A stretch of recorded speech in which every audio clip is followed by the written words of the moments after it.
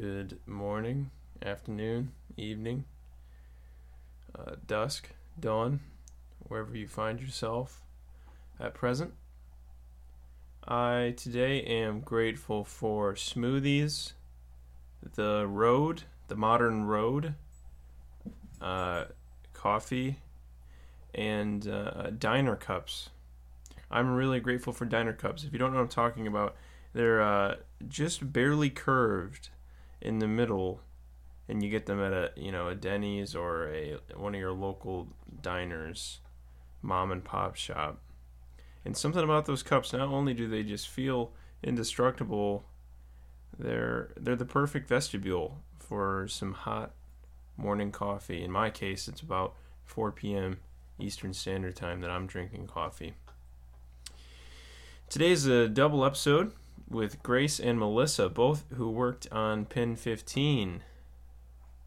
Grace was the production designer. Melissa worked on the costumes.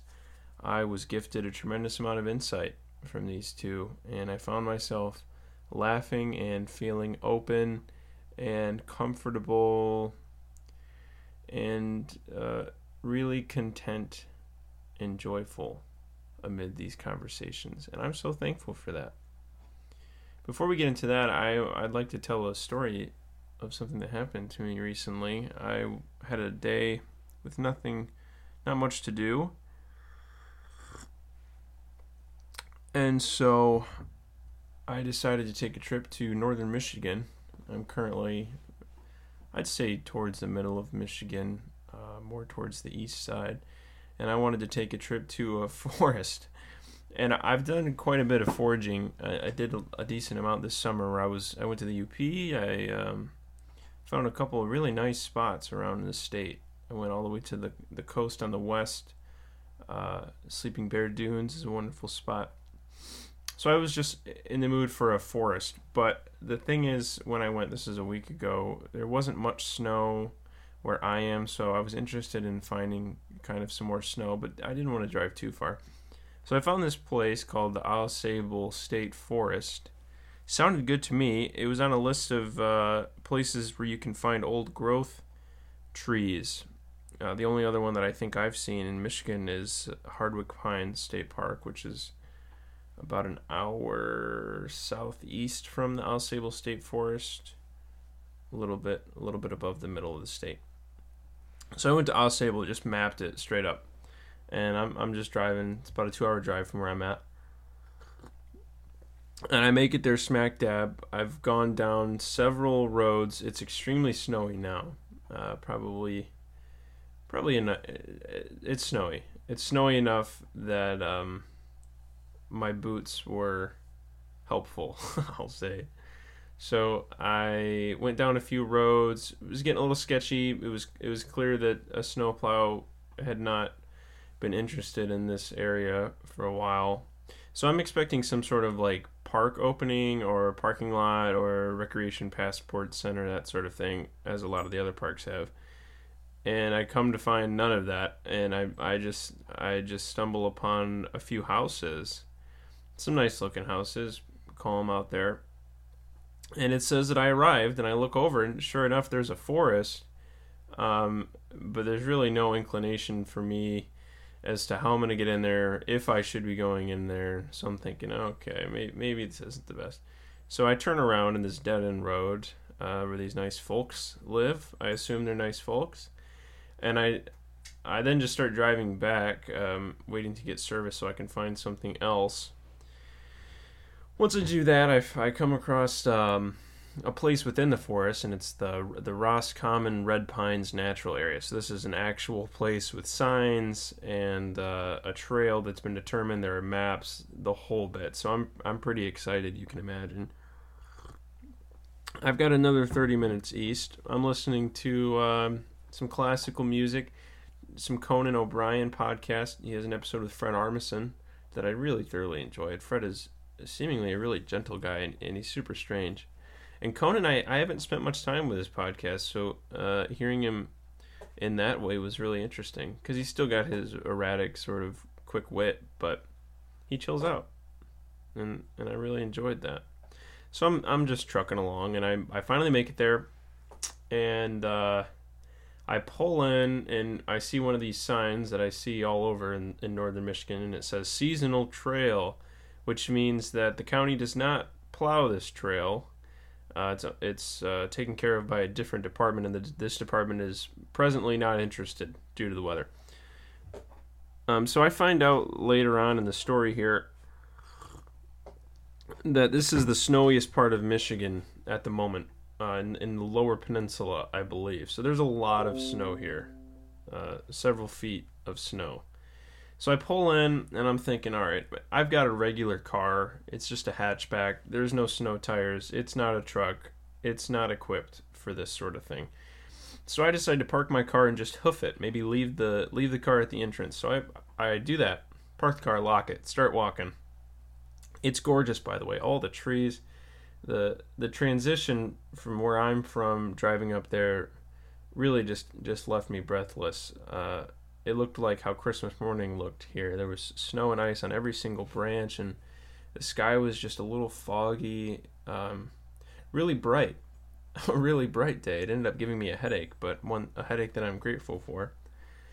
So I start walking down this trail, and I turn back, and it's not a pretty sight. My car just sitting there on a busy, not a busy road, but it's a highway. It's a highway road. So I'm like, okay, maybe I shouldn't do that because I don't know anything about this place. So I get back in the car. I'm looking at the ground, and I'm thinking, what's interesting is this entire time I know that it's, I don't like getting stuck on the word certainty, but it's definitely a very powerful likelihood in this world that I'm living in that my car is going to get stuck if I drive it down this road. That's just floating around back there. But I'm feeling very present and equanimous. So I'm not super pressed. I didn't feel any stress or anxiety about it. I was just allowing it to be one of the possibilities. Though it was saying, "Hey, I'm a pretty big possibility. Pay attention to me." So I get in the car and I just start driving. By the way, this is a one-way road. This is not a wide road, and it has not really been plowed. And I'm doing just fine for a good 0.2 miles. My car's just moving along, and then this really big truck passes me by, and that's where I start to feel just a little bit of insecurity in my car. I'm like, okay. Because I can just barely let this guy get past me. I'm kind of stuck in the snow while passing him. And they're looking at me. I don't know what they were thinking, but they could have been thinking many things that were probably similar to what I was thinking, which was, there be dragons here. So I keep driving, and I finally find a sign, and it's like the parking area. It says recreation passport required. I'm like, okay, right on. People wrote these signs and they placed them here. That's good news for me. I keep driving, and now it's at the point where the snow is like deep. It's at the point where my car's wheels are saying, "Hey man, you got to cut it out. Like we didn't prepare for this." So I'm just smiling, and I'm like, it's like something's, I could get out, I couldn't get out. I don't know. We'll see what happens. So I then decide to turn around. And I'm thinking, okay, so I can either go in reverse for 0.4 miles to get out of this joint, or I can try to turn around. And to this day, I'm not really interested in even finding out what I was thinking at the time. I was just doing it. I was the car at the moment. A bit naive, a little green, and excited. Just overall excited. So I back up and I try to pull into this spot, and what do you know? My car gets stuck immediately, and I just start laughing because I'm like, yeah, there you go, that seems about right. And so I get out. I'm trying to put traction down. I'm trying to dig the snow out. I'm putting it in neutral and pushing it. I'm doing everything that I have equipped to do, but I just know that it's not looking pretty. Snow's coming down though, and it is just gorgeous all around me. So I'm taking my breaths and I'm looking around and appreciating it. Ate the other half of a chicken wrap that I had, some plant-based chicken. That was a nice little break. Then this fella he's parked near me. He's leaving on a snowmobile, and he looks at me and he basically gives me like a thumbs up, like, you good? And again, don't know why, but I just gave him a peace sign, and I was like, yeah, be on your way, man. I'm all right. I'll figure it out. I was not. I didn't, but he left. So then I'm just sitting there for a while, and then I'm like, okay, this is an issue that's probably going to require other bodies. So then this other fella comes by in a snowmobile. He shows up as I'm on the phone with 911, who I told it was not an emergency, and they were basically saying, okay, we can refer you to some spots that can help you get towed out. And this guy showed up while I was on the phone with them, and so they were like, just see if he can help you. If he can't help you, give us a call back. So I did that. That guy tried to dig me out. He tried pushing me. We did it all, and again, to no avail. Just stuck like a stick in the mud. So he leaves. I'm like, thanks, man. I appreciate you. It was nice spending time with you regardless. So I call him back. They refer me to a towing place. I call the towing place. Super rad guy says I'll be right out. I'm like, okay. Luckily, I have lots of service out here. I don't know why. I don't know what they got going on, but really great service in this area. So then the snowmobile guy comes back. He's got a really big truck and a really big trailer attached to it that he had the snowmobile in. He comes back and he's like, "What's going on, man?" I'm just letting him know the vibes, just letting him know what's happening. I'm waiting for the tow guy. And he's like, yeah, I'm stuck too. I'm stuck too back there. And so we were talking about that for a bit, and then we just kind of shared eye contact, and it was obvious he couldn't help me. I couldn't help me, so it was just a waiting game. And I said, all right, man, it was nice talking to you. Hope you enjoy nature. And he just shook his head and was like, oh, man, I got 2 fucking doobies. My brother's coming up in the morning. I'm spending the night here. It's gonna be a good time. Oh, yeah. So I just sat with that for a bit. Just sat with that guy's goodness for a bit. And that was it. Then my main man came. His name was Jeremy. Jeremy pulled me right out. We shot the shit for a while. He was just telling me about the best snowmobiling tracks in the area. He was asking me what the hell I was doing. Talking about the best places to hike, all the snow they've been getting. Jeremy was just a damn good fella. And Jeremy, if you hear this, man, I appreciate you. I'm so grateful that you're out there in the world right now. And I hope you're taking it easy. I hope you're at home, cuddled up with a blanket and a good book. Just getting on with life. So yeah, I was so happy that entire time. And I finally got out of there and I hit the road. Had Olive Garden for dinner. And I appreciated every single moment of that day, of that trial. I never really once felt like I was pressed. Oh, and I spent some good time with Mother Nature. So thank you. I hope you enjoyed that story. Here's my chat with 2 lovely, lovely folks, Grace and Melissa. And again, check out Pen 15 if you haven't already. Take care.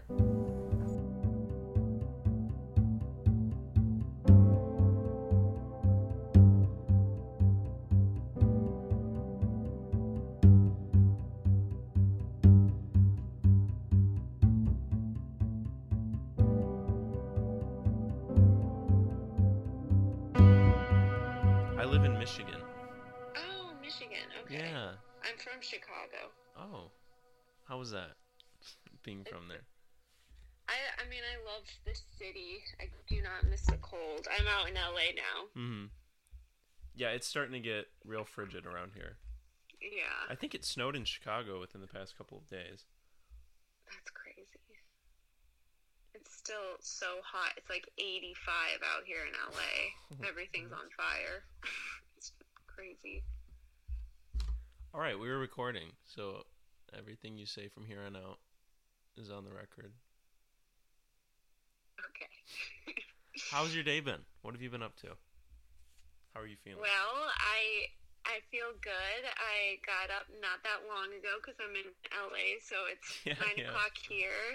I appreciate that. And I am excited to talk to you. I'm feeling quite similarly. I've been up for a minute, but yeah, it's noon where you are. So I guess we can talk about the thong episode since it's what's on everybody's mind this morning. Do you want to tell me a bit about the process of designing that mess? About what? Pin 15? Wait, what'd you say? The thong episode. Oh, the thong episode. I love that episode. Andy DeYoung directed it. I just find it so funny and relatable and a tad bit sad, but I remember reading that script and having like one of my own memories come to mind where I like bought this what I thought was a really cool outfit from Hot Topic, and it was like these like plaid pants with like these loops in them, and I thought I looked so punk and so cool. And I remember showing up to 7th grade wearing it, and I was so excited because like my mom, it took like so much convincing for my mom to buy it for me, but she like finally did, and it was like kind of expensive, you know. Yeah. And I like was so desperate to fit into like the like skater crew in junior high, and I remember there was like this one kind of like queen bee girl named Sam, and she told me that I looked like a poser in front of everyone, and I was just completely devastated and heartbroken and embarrassed, and I never wore that outfit after that. But I remember like the confidence that I had like strutting into junior high wearing that, and it's very similar to like the confidence that Maya and Anna had wearing the thong. And, you know, I think that's, like, such a cool kind of, like, if you have that confidence in life and, like, have that, you know, within you, and it shouldn't be, like, an object that you put on or whatever, but, you know, like, life, like, moving through the world with some kind of, like, you know, center of, like, confidence, you know, it just helps, I feel like, kind of push you to like where you want to be. But I just love that episode. I find it so funny.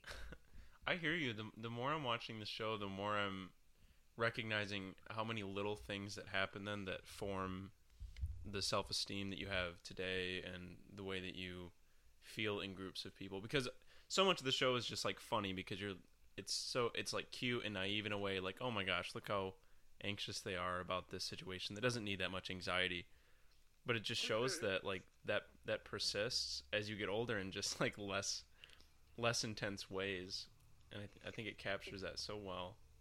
Definitely. And I think like, you know, we all have that younger version of ourselves still living inside of us. Mm-hmm. So, you know, like you think of all of the small things that you were so concerned and worried about in junior high, like wearing a dumb outfit to school and someone calling you out in front of everyone, and it just feeling like your world is over, you know, but like there's still like part of you that lives from that era of like, you know, wanting to be like accepted and like fit in, and you know, like it doesn't go away, it just gets like easier to like kind of like cope and deal with. I think. Yeah, and it's just like kids are so ruthless. Like, oh, so they mean. just shit on each other like without even blinking an eye. Like for you to be called a poser like is so wild, just right to your face. I mean, and I was like, I was completely devastated. This girl was so mean to me, and I like did everything that I could to be nice to her, to like try to win her over, and she just never liked me. And, you know, instead of just being like, well, fuck her, I'm gonna like live my best life, do my 7th grade thing, whatever, you know, it's just, in that time, in that moment, you know, at that age, it's a really hard thing to recognize and do. Do you remember what shirt you had, or were there any accessories with that outfit? I remember. It was a handmade wife beater that I Sharpied punk onto. What? Attached a bunch of safety pins. I mean, I thought I looked like hot shit. I really did. I was so stoked on this outfit. I don't know if there's any, like not to defend the girl who bullied you. I mean, you can defend her. It's a totally absurd outfit. But, like, It's I don't, cool. there's no other way to be a poser than to literally write, like, what, like, the thing that you're trying to be, to write it on your clothes. Wow. So true. Did you skate? Did you try to skate, or what? Oh my god, I could like stand on a board and like go down a hill, you know, like a baby hill, but I couldn't. I think I like ollied like twice in my life, and that was it. That's as far as my skating went. Were there boots or like any? I'd picture like combat boots. Did you go for it or no? I mean, I don't remember my shoes, but honestly, they're probably like my tennis shoes, like something that did not go with the outfit at all. That's something I remember being young is like now I pay attention to shoes really closely because I usually just have 2 or 3 pairs that I wear all the time. But then it was like, it doesn't matter what the shoes are. They can just be Nikes from whatever. As long as up top, it's all good. I feel like I'm all about comfort now, especially like being on set. I'm always on the search of like the perfect set shoe, and they're usually like a Nike. You know, I have like Air Maxes and like my Nike running shoes that I just wear constantly on set. I don't even try to wear anything else. Mm-hmm. Wow. So did you switch lanes after the poser incident? Like, what was the... Oh no, that was like my group, whether they accepted me or not. I was totally in love with the skateboarding community and like just the culture of it. And you know, like in high school, I like grew up with this like skate shop called RQ, and the guy who ran it, his name was Shaq, and he was this really cool guy, and he just like wanted everyone to feel accepted there. So he really made like an effort to like make anyone that came through the shop, and it was like kind of the after school hangout spot, you know, and he just like really created a home and community for like kids like me who kind of felt like an outsider. And he's just like such a lovely guy. That's beautiful. Yeah. What would you guys do at the skate shop? Just talk, just skate, hang out and talk punk music. It was like in the downtown of our like town area, so you could like walk and get ice cream or like hang out at Barnes and Noble, but like that was like definitely the meetup spot. That sounds punk as hell. I mean, yeah, poser, I don't know. I was pretty punk back then. Barnes and Noble and ice cream. Oh, man. So tell me about the production design for that episode, or really any episode. I've been sitting here trying to think of what to ask you, but like every scene, I've spent so much time watching the show, just watching the background and all of the photos on the walls and everything, that I'm just floored by it. So for season 1, we had zero money. Like, our budget was so tiny. And my best friend, who is also like my partner, and she's the set decorator at Pen 15, we are both around the same age as Maya and Anna, and like grew up in this time. Yeah. So we had so much fun, like location scouting, trying to find the perfect like locations for these sets, and like creating and building this environment for Maya and Anna, but also like that whole community in town. And it was just a constant trip down memory lane, and having like remembering all of these like details, and doing like research of, you know, like different like fad like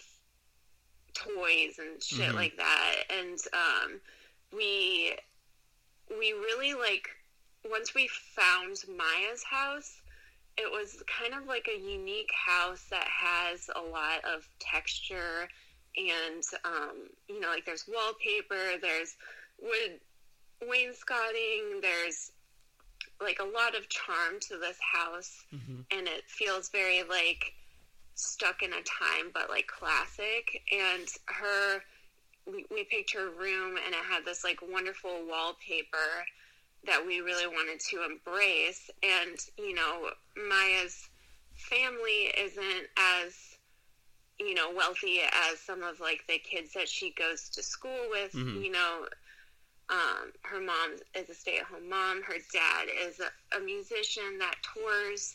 And so, like, we were like, okay, what ways would Maya's family be thrifty?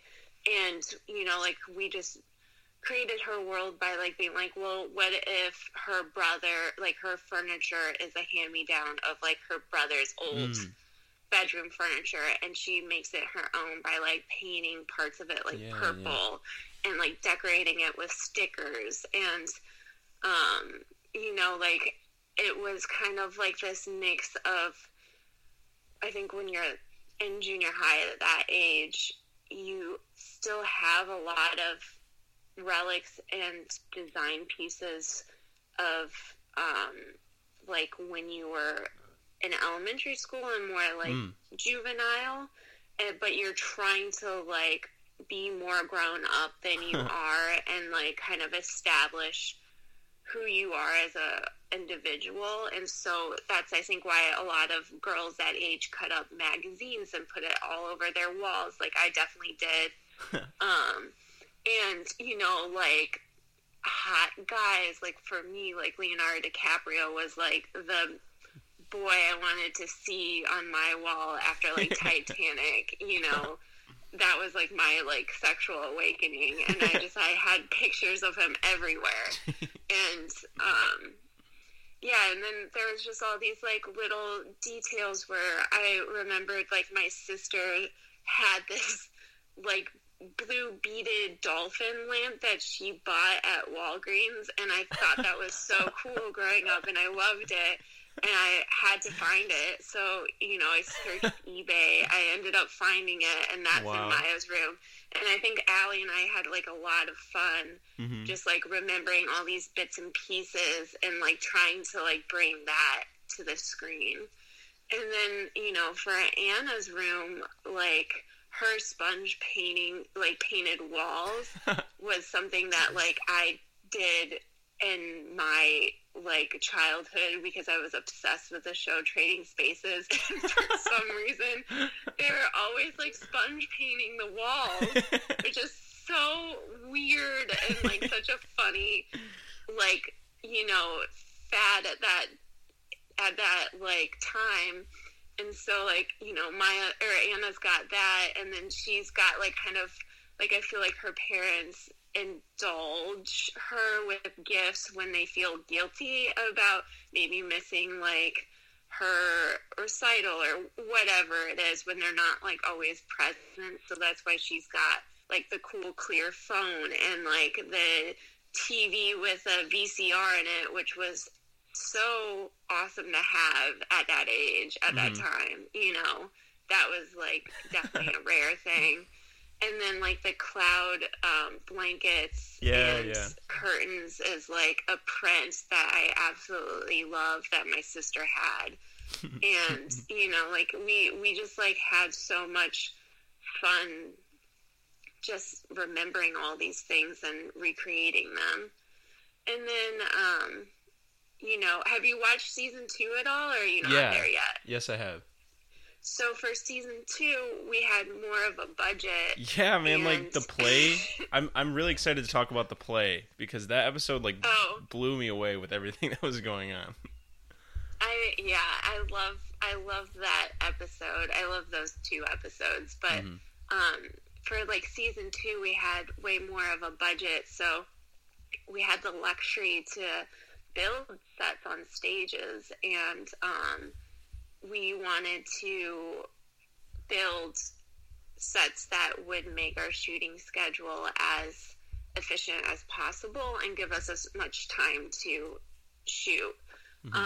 So we ended up building the classroom, mine and Anna's room, and we built some like other swing sets, like Mora's basement, and like some other sets that you won't see until season 2 part B plays.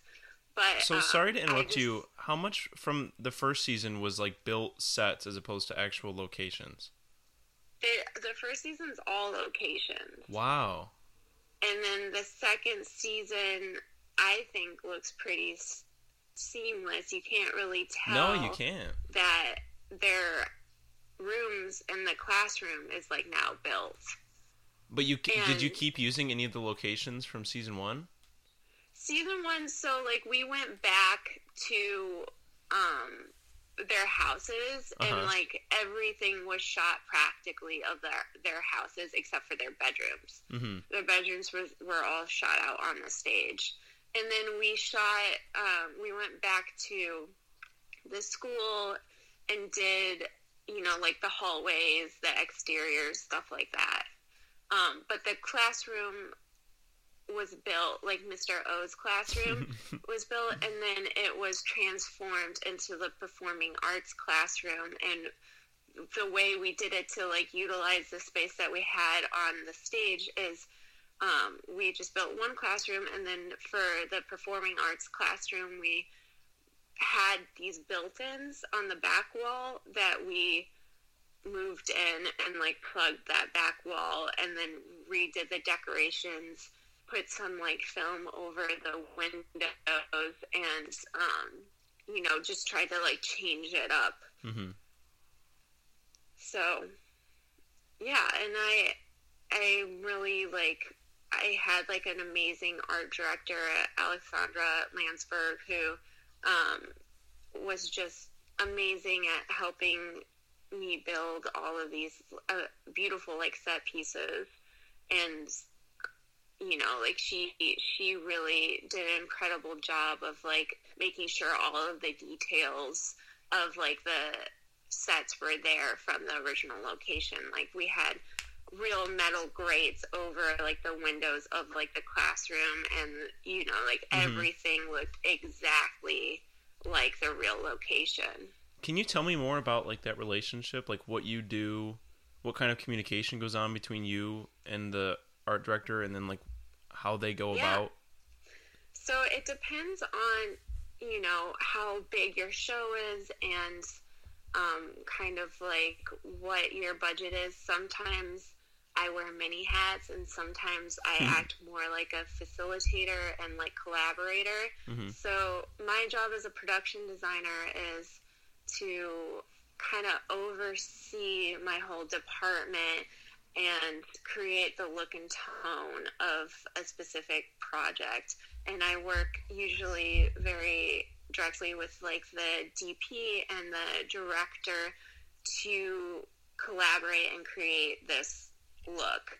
And then, I pull a lot of like mood boards together, like samples of things, and I pass that along to my set decorator, who will like go out and source all of everything you see in a set, whether it's a sofa, window treatment, electronics, like appliances, light fixtures, like rugs, anything you physically see in a set, the set decorator like sources and shops that all out.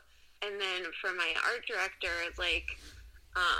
for Alexandra, she worked very closely with our construction coordinator and our construction crew to help like build these sets. And she was really good at facilitating that while I had to like go on a director scout or like go check in on our set decorator. So you have a lot of different, everyone's working simultaneously, and our prop master is sourcing anything that like an actor has and their hand that they touch, whether it's like a bicycle or their glasses or a watch or, you know, like a cup of water. And like my job is to facilitate and work with my team about finding the right pieces and just pulling together the overall look and making it cohesive.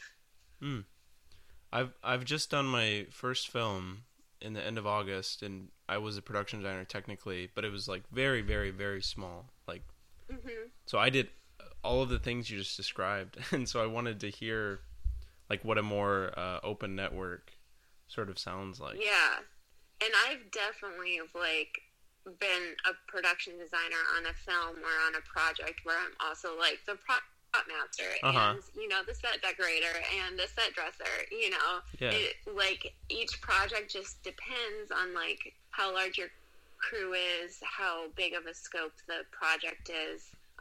But yeah, a lot of times you're wearing many different hats. How did you and Allie get to work together at this point?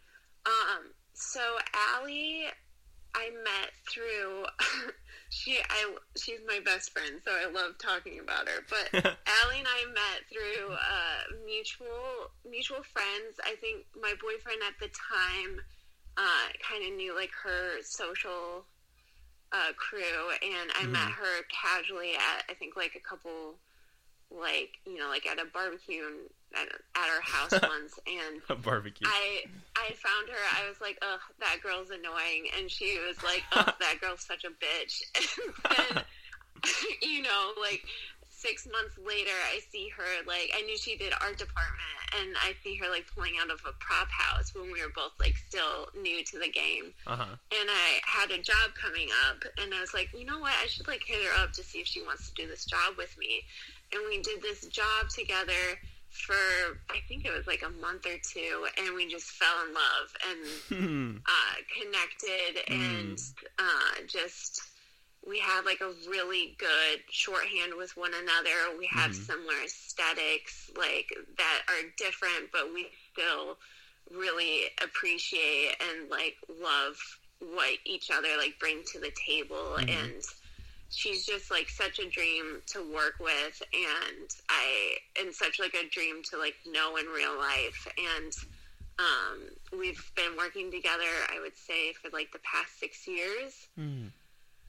And, you know, like, she's truly my partner in all of this, and just is so talented, one of the hardest workers I know, and is really incredible.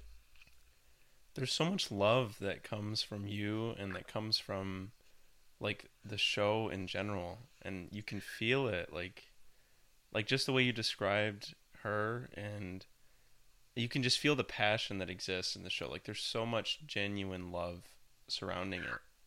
I feel like it's very rare to get a project like Pen 15 where you connect so much to the material. And like, this was a total dream job for me. Like, I love what I do always, and I feel so lucky that I have the choice to do the job that I do. But like, Pen 15 is just a project that is so near and dear to my heart and so relatable to me.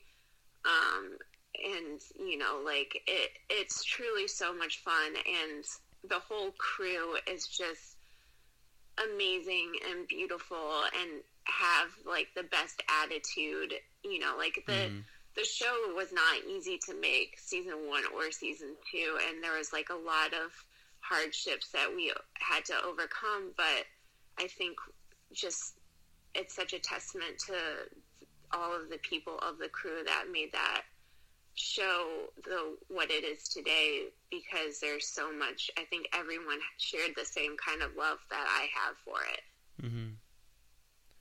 Yeah, you're really participatory in the sense that, like, not only are you sourcing and like creating the environment, but you, like you said, identify so personally with so much of it that it seems like it's a much bigger story being told than just the actors or just the writers. And I think that's why, like, so many people relate to it, is because, like, everyone has their own poser story, you know? Like, Yeah. everyone has their own, like, whatever the episode is. Like, I feel like there's such universal themes that people really identify with. Mm-hmm.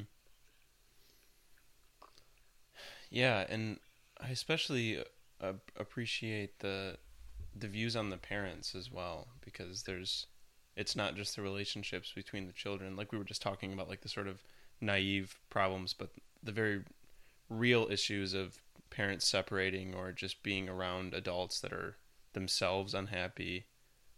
And Yeah. it was really moving to me, because when I first saw, like, the trailer for the show, whenever it was, I wasn't super interested for whatever reason. I just kind of felt it was going to be, I made an assumption, but it felt it was going to be more like a sketch show for some reason, like a Comedy Central sketch show that was, and especially because of the name, I just assumed it was going to be, I don't know, immature or some strange word that doesn't apply. And then I just, like, as soon as it started dealing with legitimate issues and there were these longer shots that were emotional and asking you to, like, not laugh, I was like, oh my goodness. Yeah, it's really heart-wrenching in some moments, you know, like, I think that the show on the surface, you know, if people aren't familiar with it, yeah, it can kind of come off like it's like a sketch show, but it's really not. Oh no. It's like a beautiful narrative piece, and I think comedies are the hardest genre to make, you know. I think. Why do you think that? I think it's just really hard to make something funny. It's kind of easy to make something dramatic, you know, or it's easier to make something scary or like a horror film. Yeah. But comedy is so personal, and, you know, like, everyone's got different taste and what makes them laugh. And I just think, you know, it can fall so flat, or it can just age like quickly. And I've always been attracted to comedy, especially like dark comedy, and, you know, like, I've always really, like, identified with that, like, growing up, you know, in, like, cult classic films. And I never, like, you see comedy all the time, and, like, the genre itself, like, so many TV shows and movies look like a flat sitcom design aesthetic wise. Yeah. And I just have never understood that. It's always bothered me so much, where I'm like, you can make a comedy look good, you know, like, you can make the sets and locations look beautiful and real, and it doesn't have to look like this weird glossy sunshine like sitcom, you know. And that's kind of been my goal in my career, because I do love working on offbeat dark comedies, and I just want to, like, elevate the look. I mean, you worked on Short Term 12, right? Yeah. Do you think that falls into I mean, I feel like that movie's got a lot more drama in it, but there definitely is the sort of, like, underlying soul, the underlying, like, humor that exists in the show. I think it has, like, comic relief moments, but I wouldn't call it, like, a comedy or even, like, a dark comedy. But I think that movie has, like, a very, like, real aesthetic to it, almost like a documentarian, like, aesthetic. And even, like, the way it's shot, like, it's shot mostly handheld, you know, it just feels like a slice of life type movie.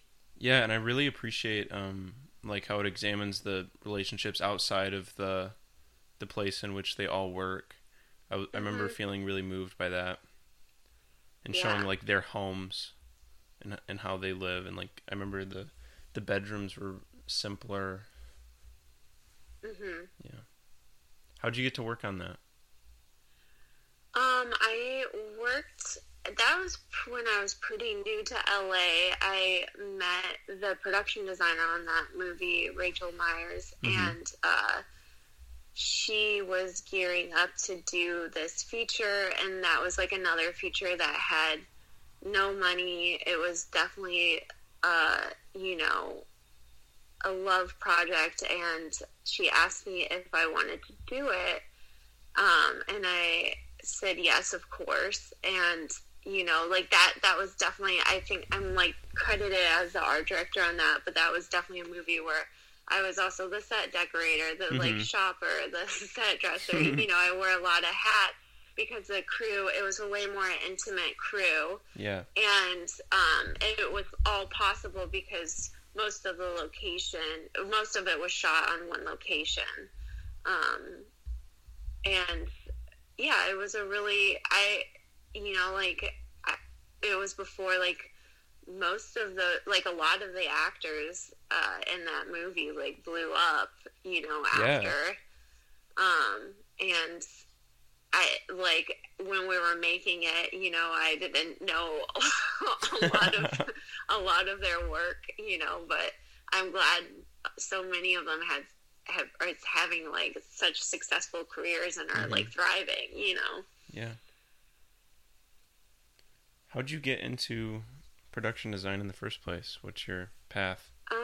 Well, I always loved movies, and I would always kind of just watch the background and paid attention to sets, and I loved the kind of mood and emotion it could, like, emote, and I always really identified with that. And I think, you know, growing up in a suburb of Chicago where it felt very vanilla and boring, I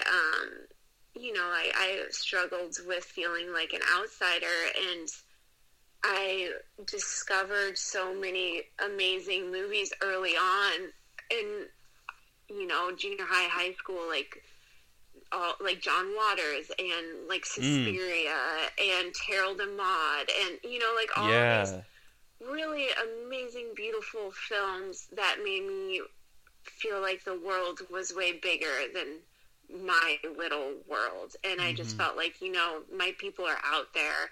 I just, like, need to find them. And so I graduated high school early, and I went to college. I went to, like, Columbia for a little bit in Chicago, and I studied interior design, knowing that I wanted to be a production designer, but there weren't really, like, that many production designer kind of, like, courses, and I couldn't really find a major of it. So I was like, interior design's, like, close enough. I can, like, use that to figure out how to become a production designer, and got my bachelor's in that. And my mom, God bless her, she's a flight attendant, or she just retired, but she was a flight attendant, and she was doing Chicago to LA a lot, and so she would have industry people on, and she found this one producer that was like, hey, are you looking for, like, an intern or anything? And I worked on a really bad B movie one summer for, like, an internship, and I worked for free, and I was in Grand Rapids, Michigan, actually, and I just totally fell in love with it, and I was like, this is what I want to do, this is where I feel like I belong, and, you know, like, that was my end, and so I had one more semester left of school to finish, and I finished that, and then moved to LA. Wow, and once you got to LA, what'd you do? Barely survived. I worked for free a lot. I worked on, you know, as a PA. I reached out to as many different people as possible. I looked on Craigslist under, like, gig work all the time. I stayed in contact with, like, the people that I worked with. And then, you know, like, I was lucky that I had, like, a safety net with, like, you know, if I couldn't pay rent that month, like my parents could help me out. But, you know, after a year, I started making, you know, more sustainable, like, work connections, and then I just started working all the time. And I think, you know, like, if you have a good attitude, if you work hard, you know, like, I think you can find, like, a good crew of people you can fit into, you know, and work consistently. Do you think that's a situation now that you've kind of found the group of people and you'll stay with them? I think, I mean, everything, you know, nothing in life is forever, you know. I think there's going to be transition periods and changes, and like even now, Allie, you know, who's been my partner for 6 years, she's studying for law school, and you know, she just took the LSATs, and I'm extremely proud of her. And she's always had a passion for, you know, civil justice, and has always been active in local politics. And, you know, I think she's going to go to law school within, like, the next year. And, you know, like, I'm so happy and proud of her. But now, you know, like, I'll be in a transitional point. And that's just, you know, like, that's part of life, and it's inevitable. And I think you just have to, like, embrace those moments and kind of jump full in. I hear you. You have a really beautiful way of explaining that. Thank you. As someone who feels the same way and sees production design as my eventual place, do you have any advice on top of everything you just said? I think like the more people you can work under, you know, like I would reach out to different designers and try to work with as many people as possible. I think a lot of the industry, you know, we work so long, you know, we work often 12 to like 18-hour days, and it's draining. So if you can have a good attitude, and you know, like, that just makes the day go by so much faster and easier. And I think you just really have to, like, embrace all of the uncertainty and, you know, like, really focus on honing in on your skills, and your communication with people is super important. But yeah, you know, like, just do your homework and reach out, like, try to meet as many people as possible, and, you know, like, and you'll find your fit eventually. But I think it's really important to work under, you know, a lot of different people, and you learn different styles and stuff. Thank you. But that's exciting. Yeah, that's sort of the intention of the podcast in a roundabout way. I mean, it sounds like you're already doing your homework. I'm talking to you. Do you need help with anything? I might. I mean, this is a weird freaking year, right? Work is very up in the air right now, but hit me up if you come out to LA. Absolutely, I will. Do you meditate, Grace? I know it's an off question, but I don't. I want to. I'm not a patient person. I'm trying to work on my patience, and it's something that I've been working on for like the last 5 years. But I run a lot, and that's meditation. That's meditation for sure. I think that's my form of meditation. But I can't just, like, sit and turn my brain off. It's really hard for me to do. But if I move my body, then I feel like my thoughts kind of slip away, and I get to that place. Yeah. I hear that. Do you meditate? Yes, I do, daily. That's awesome. Very much so. And I think once you can sit still, then everything becomes meditation.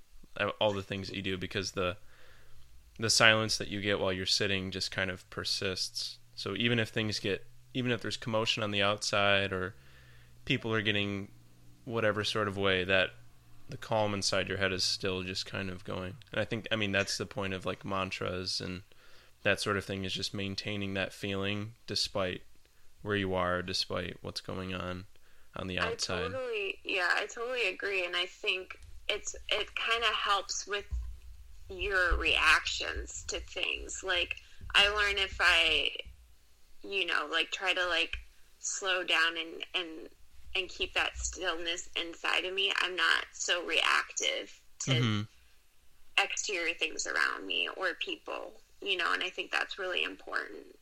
Yeah. That's the truth of the matter. Things are really quite calm if you just watch without judging or without labeling or getting caught up in the kookiness. This is a pretty kooky time right now, I would say. It's super kooky. Have you seen what's going on? Have you noticed anything in the news? Or? Oh my god! And it's Halloween tomorrow. Tuesday. Wow! And tomorrow's the spookiest day of the year. Well, the second spookiest day of the year, I guess. Yeah.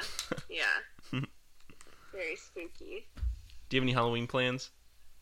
I don't. I'm gonna hang out with my boyfriend and hopefully watch a fun, scary movie and just relax. Do you have any movies in mind? I don't. I mean, he's been wanting to watch The Exorcist, which I absolutely love. It's such a good film. He just got House on Blu-ray, and I love that movie. Which one? So funny. The Japanese one? House? The Japanese one? Yeah, that one? Yeah. Wow. Yeah. I watched that, I think, this year for the first time. I don't think I've ever felt more joy watching any movie. I was just absolutely blown away every second. I couldn't fucking believe what I was watching. It's such a treat. It's so fun. I feel it's so funny because there's so many horror films that made me want to become a production designer. And it's like House, Suspiria, The Shining, there's so many beautiful, amazing horror films, and I don't really like horror that much, but there's so many great ones. Yeah. How's your day been? Good. Just busy. I'm filming in Atlanta right now. And it is interesting. This is the second job that I've done being back to work during this whole COVID time, and I've had two very different experiences, and it's interesting to see the extremes. I kind of feel like this industry is going in two extremes to figure out COVID. Like, the lower budget job that I did ended up, we shut down entirely. It was during the month of June. It went up to a ranch that was shut down entirely. So they rented out the entire ranch. Everyone got tested, quarantined for 2 weeks, and then we shot the film. We were all under lockdown together. Wow. And then this one is a bigger studio job, and so, we get tested 3 times a week. The actors are getting tested 5 times a week. There's different zones. There are a few different films going on the lot, but it's definitely a streamlined production. And I think that one of the reasons I took this job was because there's just so many things. I mean, even in LA, so many things have been shut back down, and it's like, okay, well, it's a sketchy time. Let's figure out who has the money to do these adequately. And that's what it mainly comes down to. Either it's going to be so small that, we're locking everyone down, or the only productions that have the money to do this volume of testing are the big studio jobs. So it kind of sucks for right now. I feel like there's not really much mid-ground, but at least there's still a way to work. How much do you think it's going to affect things once potentially we're back to whatever normal is? Because I've talked to a few people who sort of predict that a lot is going to change in terms of resources being used, like even in the future once testing and everything isn't as necessary. Do you think there's going to be any drastic sort of permanent changes? I mean, I'm a little sad. I wish there were going to be more drastic permanent changes. I think that I think that luckily the job I'm on now, it is kept to 10-hour days. Uh-huh. But a lot of jobs already are doing, 14, 16-hour days. And that's the biggest thing with running down the crew and compromising their immune system. I've never, obviously I'm not a producer. I've never quite understood how paying a crew double overtime for half the work, so essentially you're getting a quarter of the productivity, is ever worth it. But I honestly think that it's because locations have continued to influx as far as how much they cost, and the crew being paid hasn't kept up with the same inflation. And we're just not worth as much as the locations are, which is why you see so many more shows cross-boarding now, and so on. It's shooting out the most expensive things. So your A-list actors and your locations. And I think that there's such a disparity between the crew and the locations. I think that this is, kind of what we have to pay to do all of that, and it's sad. I mean, even, I know Andy was the one who recommended me to you to have a chat, but even with 1015, we were cross-boarding, and we could have had 6 episodes in the can, but instead we have nothing because we owe a few scenes. We only had a week left to work, but we owe a few scenes on every episode. Wow. So I hope that producers will start taking that into consideration, but honestly, I think that, God, I hope that this is the only chance that we're going to get to rewrite this industry. I hope that we don't have another pandemic or some other global disaster, but this is our chance to rewrite it adequately, and I was really hopeful with the white pages, but it's not protocol, it's a suggestion. Yeah. And already so many producers are not heeding that suggestion. I just spoke with Andy yesterday, actually. Also. Oh yeah? How's he feeling? It was delightful. What's funny is we didn't talk about Pen 15 at all. we never did get around to it, but we had some really thoughtful and peaceful and loving conversation. It was an absolute treat. Every time I speak with him, it's a total joy. And it's nice to have someone where there's so many more things to talk about rather than just the show that we're on together. I feel like we always go down so many different paths with every conversation. Yeah, I would say now more than ever, the handful of interviews I've done since the pandemic started, it's definitely the least amount of discussion about the work at hand. It just seems that a lot of people are more interested in talking about their well-being and like what you've already started talking about, more like the situations that we're in and the actual like environment that we're working in more so than the project. And it's just especially interviewing around like the time of the election and stuff, it gets strange. It gets strange saying like, hey, what project did you work on or whatever, and really they're like, well, I'm not really thinking about that. I'm thinking about democracy and the health of the nation or whatever it is. Well, that was the other thing coming out here to Georgia. I came out here early October, and I was really excited to see how many Biden signs there were. And I'm working outside of Atlanta, about 45 minutes outside. But even in the sticks, I rarely saw any Trump posters or anything, and it made me really hopeful. But then at the same time, sweating out the results of that election for a week straight was just intense as anything. But I'm so happy. I really was loving Georgia already, just because I live between LA and New Orleans and go back and forth. And it was really nice to be in yet another progressive southern city, and I'm really falling in love with it out here, especially, it's just nice to see fall colors again. Yeah, There's yeah. a very charmed feeling to the city and the surrounding areas right now. I was just telling Andy, I was actually on my own taking a trip, because I'm in Michigan right now, and I traveled to West Virginia by myself in the beginning of the month to stay in a little cabin. And this was, I left Friday morning of election week, and so it still hadn't been decided. And the place I was staying at, there was zero service. So I like once I went into my vacation, you planned that out well. yeah, I didn't even realize it until like it was a couple weeks out that I was like, wow.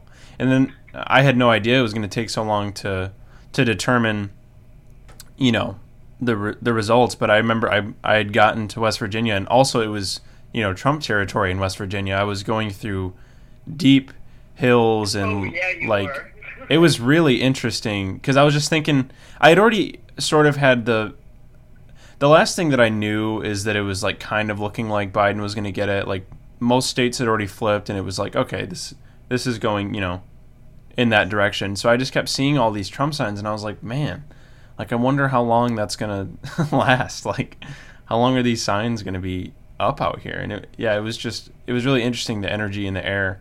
And then going into my vacation not being on my phone. So it was. Well, that's what my husband ended up, because I was already out here, and he ended up riding his motorcycle. He went up the Pacific Coast Highway, and he was like, this way, I'm just going to take the week, I'm just going to go ride, and I can't look at my phone. And I'm like, that's a genius move.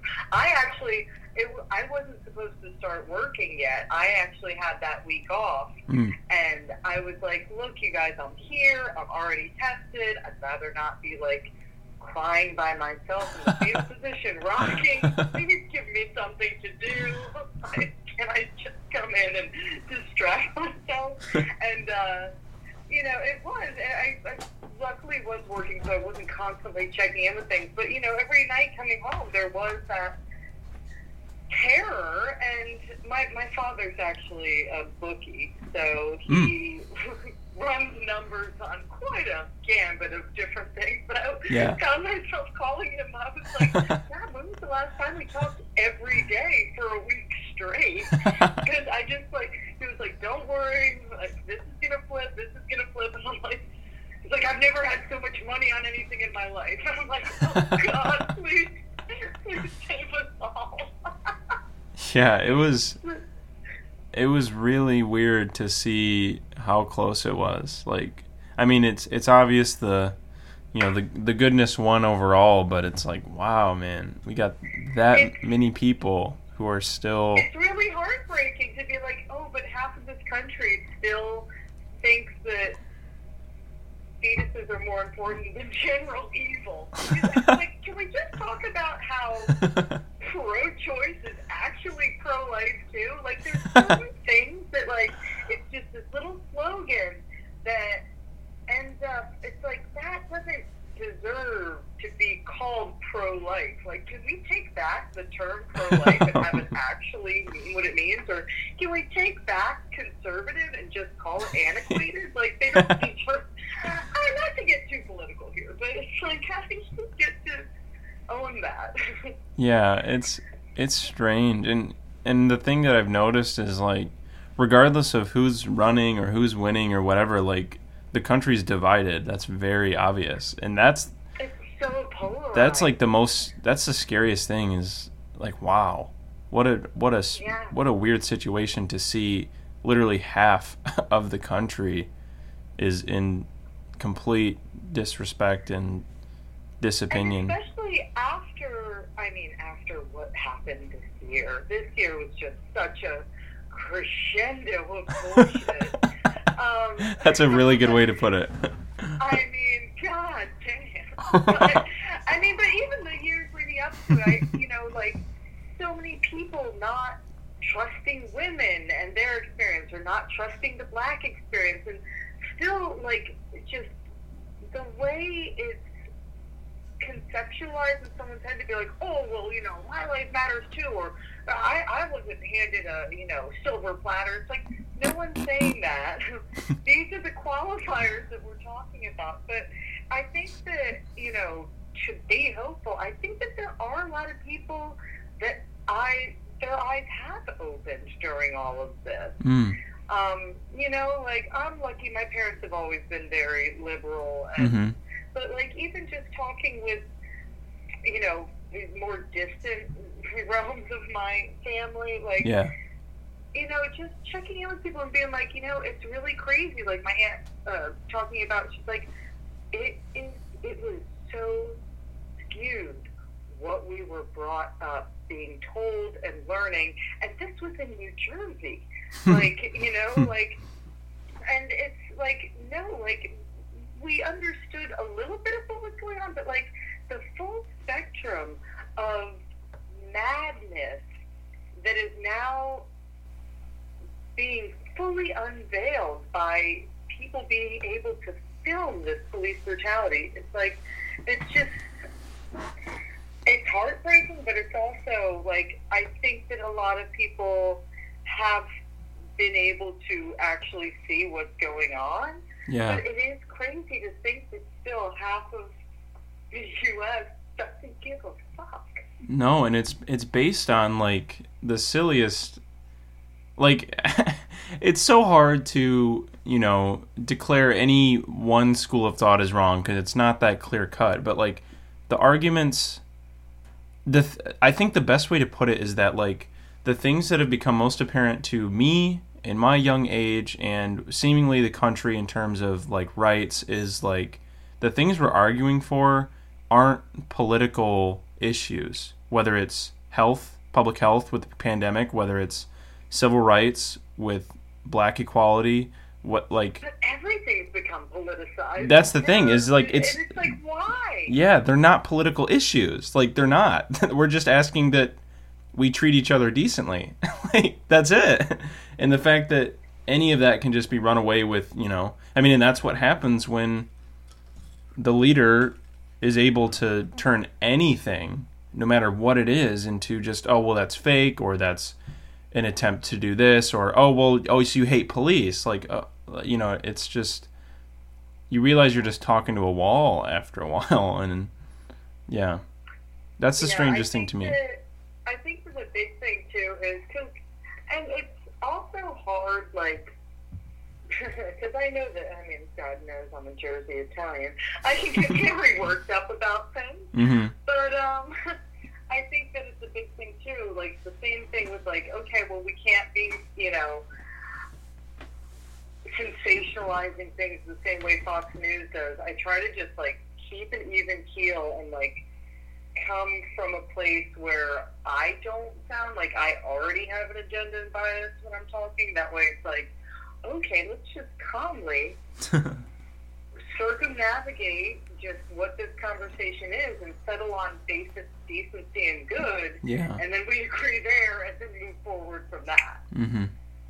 That's usually the easiest route, is, like, so much of what the past 4 years have been openly and unapologetically led on divisiveness and wanting there to be division, opposition, and a lack of unity. Like, that's been the calling card. And I think that's the easiest, simplest thing to point to in terms of, like, what is it that we're trying to accomplish? Because, I mean, like, the phrase "make liberals cry again," like, something like that I haven't even heard that one. Jesus Christ. Okay, so yeah, that's a sign that I see in my community a lot. That's something that I saw in Michigan, where you are now. Yes, I've seen that sign many times. And, like, there's a video of it was a rally, and Donald Trump's son said that into the microphone next to Donald Trump, and, like, the crowd went wild. Like, and, you know, that none of that's important, but it's just the fact that, like, something like that can be,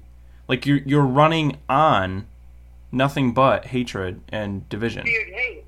You know, and it works for a minute, but it doesn't have the legs, you know. There's too much ego there. Wild. It's just not, and but that's the good news is, you know, like I said, like, that falls away pretty quickly, like, because you're not going to feel good you're not going to feel good hating people. And I've seen my friends and their families fight more than they've ever fought in this presidency, and that's because it's worked on both sides. It's not only that it's enabled Trump supporters to feel whatever type of way based on what he says, but he also wins when people say fuck Donald Trump, or he wins when somebody says I hate, Exactly. And that's the next step, is to even see that that's still not the way, man. Like there's no way. Exactly. Yeah. Well, even just like when he won, it was so great because like my whole neighborhood, I'm staying in College Park, so just outside of Atlanta, where Outkast is from. And it's a great part of the city. And it's like all of a sudden every single person in my neighborhood just went outside and got in their car and started honking their horns. I'm like, woo! And then just everyone going around, and I went for a little drive myself and just waving and cheering with strangers. Wow. Yeah, I think that focusing on that, and like, even, everyone like blaring, like, there's some people like blaring the fuck Donald Trump song, and I mean, I'm down. But also, like, there was just like a bunch of like happy, like inspirational music being blared from cars, and like, it's just, I think that it needs to be celebrated and not still like driven, like, blasting points with anger. But it was hard too, because now, with him, thank God, losing all these different lawsuits across the U.S. But it's just like, when can we exhale from this? I know, dude. He does not want to relent. I know. But I feel like there's finally hope again. I feel like, just politically within our nation, I do feel like there's going to be possibilities to bridge this. I do think that it's going to, and what's so hard is that it's going to require people, like, different corporations being mandated. I don't think that we should be able to get so political. Like, Fox News needs to have fact-checking. Facebook needs to have fact-checking. Instagram. But also, MSNBC has gotten a little too polarized, too. We need to reel it in, because we can't fight an argument if we're still doing the same thing. Right. And we're guilty as well. Mm-hmm. I think that, but also, in order to regulate things like that, I feel like as soon as something gets put in play, Democrats get so close to winning something, and then it gets shut down because, Republicans don't want things to be overregulated. And I'm very hopeful with the election in Georgia and winning back the Senate and just having a chance to actually gain footing, because I feel like it's just been an ongoing chess game for so long, and it's time that we all deserve true progress. And back to the film industry too, I do, I don't want to be too down about the situation. I do wish that there was greater progress, that things are being taken a little more seriously in general. But I do see, the possibility for really good things to come from this. Like, just the fact that, we used to get casting last minute and they'd shoot the next day, and it's like, okay, well, if you're going to cast the day before, then when the hell do I get sizes? When do I shop this? When do I get the time to do my job? And at least now, they have to cast them a few days ahead of time so that they can get tested. So I actually get a chance to communicate with an actor and discuss what their look's going to be and collaborate with them on what that character is and actually execute it. Now, granted, we're talking more shopping than full bills. They're still not buying us enough time to do a massive superhero build. But there are wins with this. And there are really, there's this whole industry and life in general needed to take a beat. And I'm glad that we got the chance to do that. And I hope that getting that allows us to remember how things should operate. You shouldn't be so stressed out of your mind that you're snappy. Like, we're all in this together. We just need to have a little more respect all around. Yeah. And maybe not be so underslept that it's not a job and it's a social experiment. Let your crew sleep, damn it. Yeah. It's a deep breath. That's an interesting phrase, but that's what it feels like in many ways, is a deep breath. Yeah. Just a lot of sitting. So do you work in the film industry as well? I am actually in film school at present, hoping to work in the film industry, awesome. looking to work in the film industry. I just worked on my first film this summer, actually. It was a small budget, but it was the first time I'd ever actually been on set and done something, and I did production design, and so that's what I'm hoping to go into. That's what I'm hoping to go into. Amazing. I hope that one day our paths cross and we get to work together. I hope so, too. I spoke with Grace the other day. Oh my God, Grace is amazing. Grace's whole team is amazing. Like, 10/15, it was magic because of everyone that was working on it. It sounds like it. Like, the energy is really there, of just similar interests, similar carefree nature. I mean, carefree in the best way. Like, just... Right. And it shows in the and it was so show. Great, too, because, like, it was a run-and-gun show. It was a lower-budget thing that we didn't necessarily have all the time in the world to...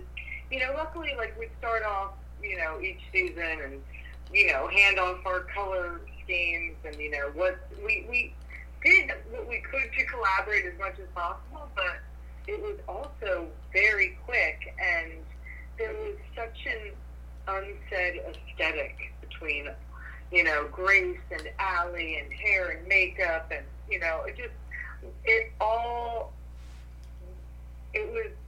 it was really magic. It was something was smiling on that show because we all just were on the same page, and we try to stay ahead of doing this and that, but even like I get to sit there like, oh shit, did I never send this? And like already it totally like it's like, oh no, we are already on the same page. Like it was something really special. Have you guys discussed how long you think it's going to go on for?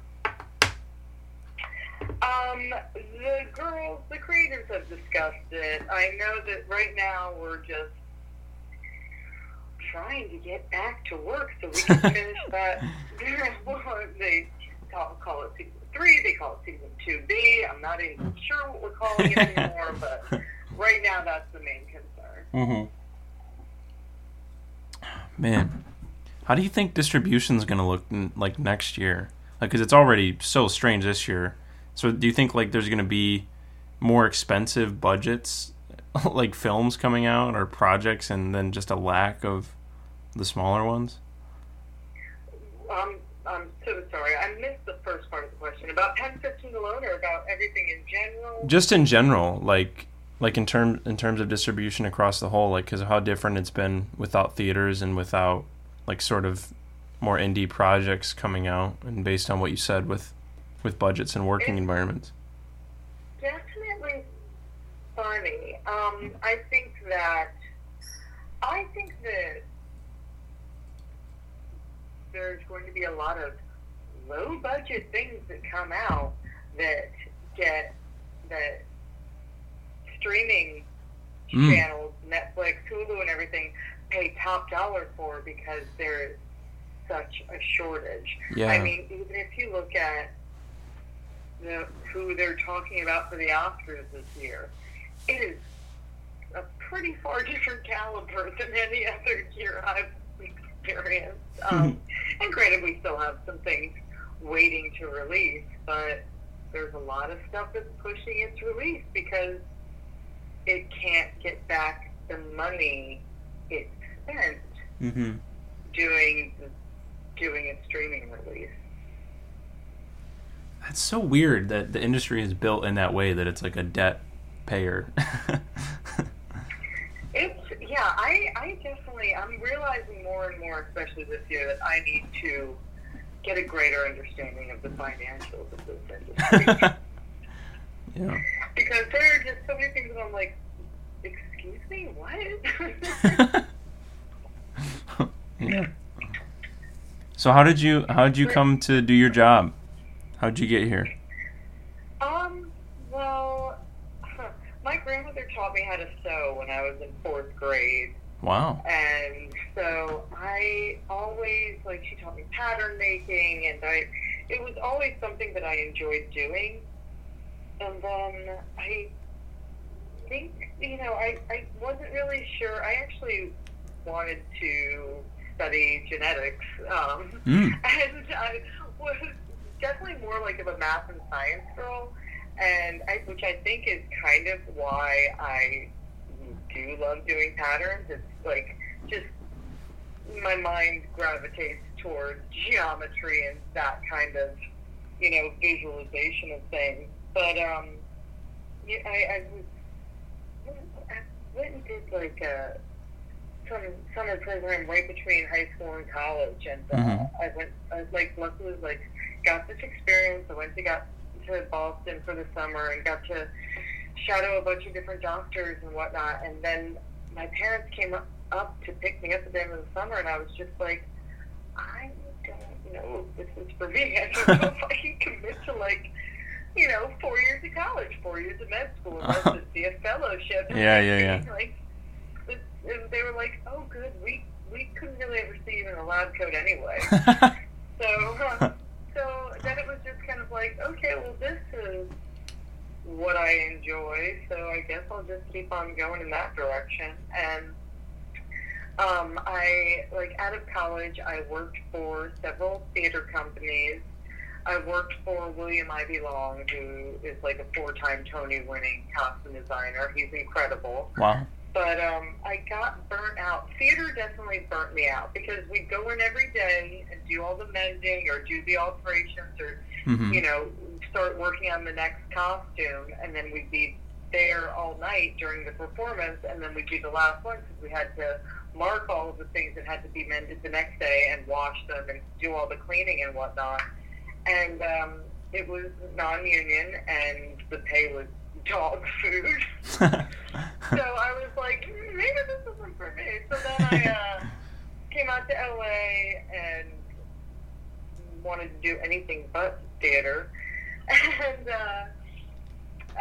so I worked a forklift in a holistic dog food company. What? And ran money from bookies. I ran money for my dad's friends between LA and Vegas for a while. And I was just going to ask how you made money in LA. I did not expect any of that. Yeah, it was pretty random, but I just did not want anything to do. Also, I think that I was a little young and pretentious and was like, oh, I can make costumes. I'm not here to be a stylist. I'm not going to get into this film world. And How old were you at this point? 22. Gotcha. Yeah, young and cocky. And then I finally was like, okay, this is enough bullshitting around. I guess it's time to at least go in the direction of what I paid money to go to school for. Especially while I'm still paying off student loans. Maybe I should try this a little harder. Yeah. So I ended up doing I did apparel. I worked for an eco clothing company for a few years. And it was great. It taught me a lot, especially now that I'm, now that I have the clothing line, the collaboration that's based off 1015. Mm-hmm. So I have the... Yeah, what's going on with that? Sorry to interrupt, but what's the current status of that? Well, so what happened, we were already, the girls, the first day we shot that pool scene, were like, oh my god, we're obsessed with these bathing suits. We had to custom make those because I had to build in the compression and, figure out styles, because just because you're smashing down their bust doesn't mean it doesn't go somewhere. So it moves down the bottom or it comes out the armpit. So I had to design something that, knowing even though they're compressed, where we needed to cheat it to make it look as flat as possible. And then also we needed multiples to go in and out of the water. So we made those, and everyone was in love with them. And the girls were like, we need to do a clothing line. And so I told them, I was like, well, I've done this before. And, like, I've done, like, licensing deals because I've worked with Kevin Smith before and, you know, Workaholics and stuff. But I didn't want to do a Pen 15 merchandise line. I wanted to hit on the target that, you know, now that all these Y2K styles are resurrecting. Because, you know, a few years ago it was, you know, this resurgence of 90s aesthetic. And it's so cyclical. I mean, even just between season 1 and 2 and what I was paying for things on eBay, I could see the influx. And it's like, okay, well, if we're going to do one, this will be the time to hit it. So I was talking with the girls about starting it, and then I put together a business plan for Hulu so that, you know, they could be pretty much funding it and involved in that way. And then COVID hit. And it was like, okay, no one's putting out money for anything because no one knows what's happening in this world. So then I also looked into licensing deals and whatnot. But again, I didn't want the Pen 15. And so I decided to just do it on my own because it gave me more freedom. And especially, you know, just with, there were already enough obstacles in the course with trying to do this during COVID. So I started doing, you know, some of the patterns at my house, started like futzing around with which pieces were my favorite from their closets that I wanted to recreate or kind of update. And then, you know, slowly my factory started opening up. And it allowed me, because I had, you know, I think that if I had done it with the actual studio, they're looking more for, you know, how cheaply it can be done. And I wanted to do it in the U.S., first of all, because coronavirus brought it to light that we aren't sustainable doing things overseas anymore, and we have to be self-contained. And then I also did it from all vintage fabrics because God, there's so much garbage in the world. It's time to start reusing it. So my friend who actually helped me, we worked together so many times. He helped me with the ham on the first season and Dead Pack. And he actually, you know, he works on union jobs, but then he also started his own factory because he did more apparel. And so we did a small run. It was all using upcycled vintage, and the factory that he started pays working wages. And we're looking to flip that factory into the union also and just kind of bridge the gap between apparel and the film industry, because there is this weird divide, and it's really just about minimums and time frames. So that's exciting. That is so exciting. Oh, sorry. I was just saying that's exciting. It's fun. It's also fun too because, like, I didn't want to commit to a Y2K aesthetic for the rest of my career anyway. So now I just did a small run of things, like 50 to 100 pieces of each. And when they sell out, that's it. And when they sell out, I'll be on to the next show. And I made it a bigger thing rather than just the Club Y2K collection. I made it under Land That Look so that way I can be releasing a small specialized line to be a companion line with everything that I design. And this way I also can bring it to the Design Guild, because, I mean, the Costume Design Guild, first of all, you know, we're still fighting for pay equity with every other union because we're seen as women's work, and we are, the disparity between our unions and what every other rate is on set is pretty insane. So they're still fighting very hard. I didn't know that. Pay equity. And yeah, it's really antiquated, but it's still happening. And yeah, so I just figured, you know, this way, and it's not only that, but a lot of times costume designers are then cut out of the back end and don't receive any compensation for their design when they're then put into mass production. Wow. So I wanted to, now that I put so much work into the business plan model, if we want to do a partnership, the licensing deal, or just doing inspired by companion line, I figured I can at least bring it to the Design Guild and help other designers figure out a way to monetize the back end of their work. Mm. And this allows it to be kind of a bigger umbrella tree to house and inspire more people to do it. Because I think that,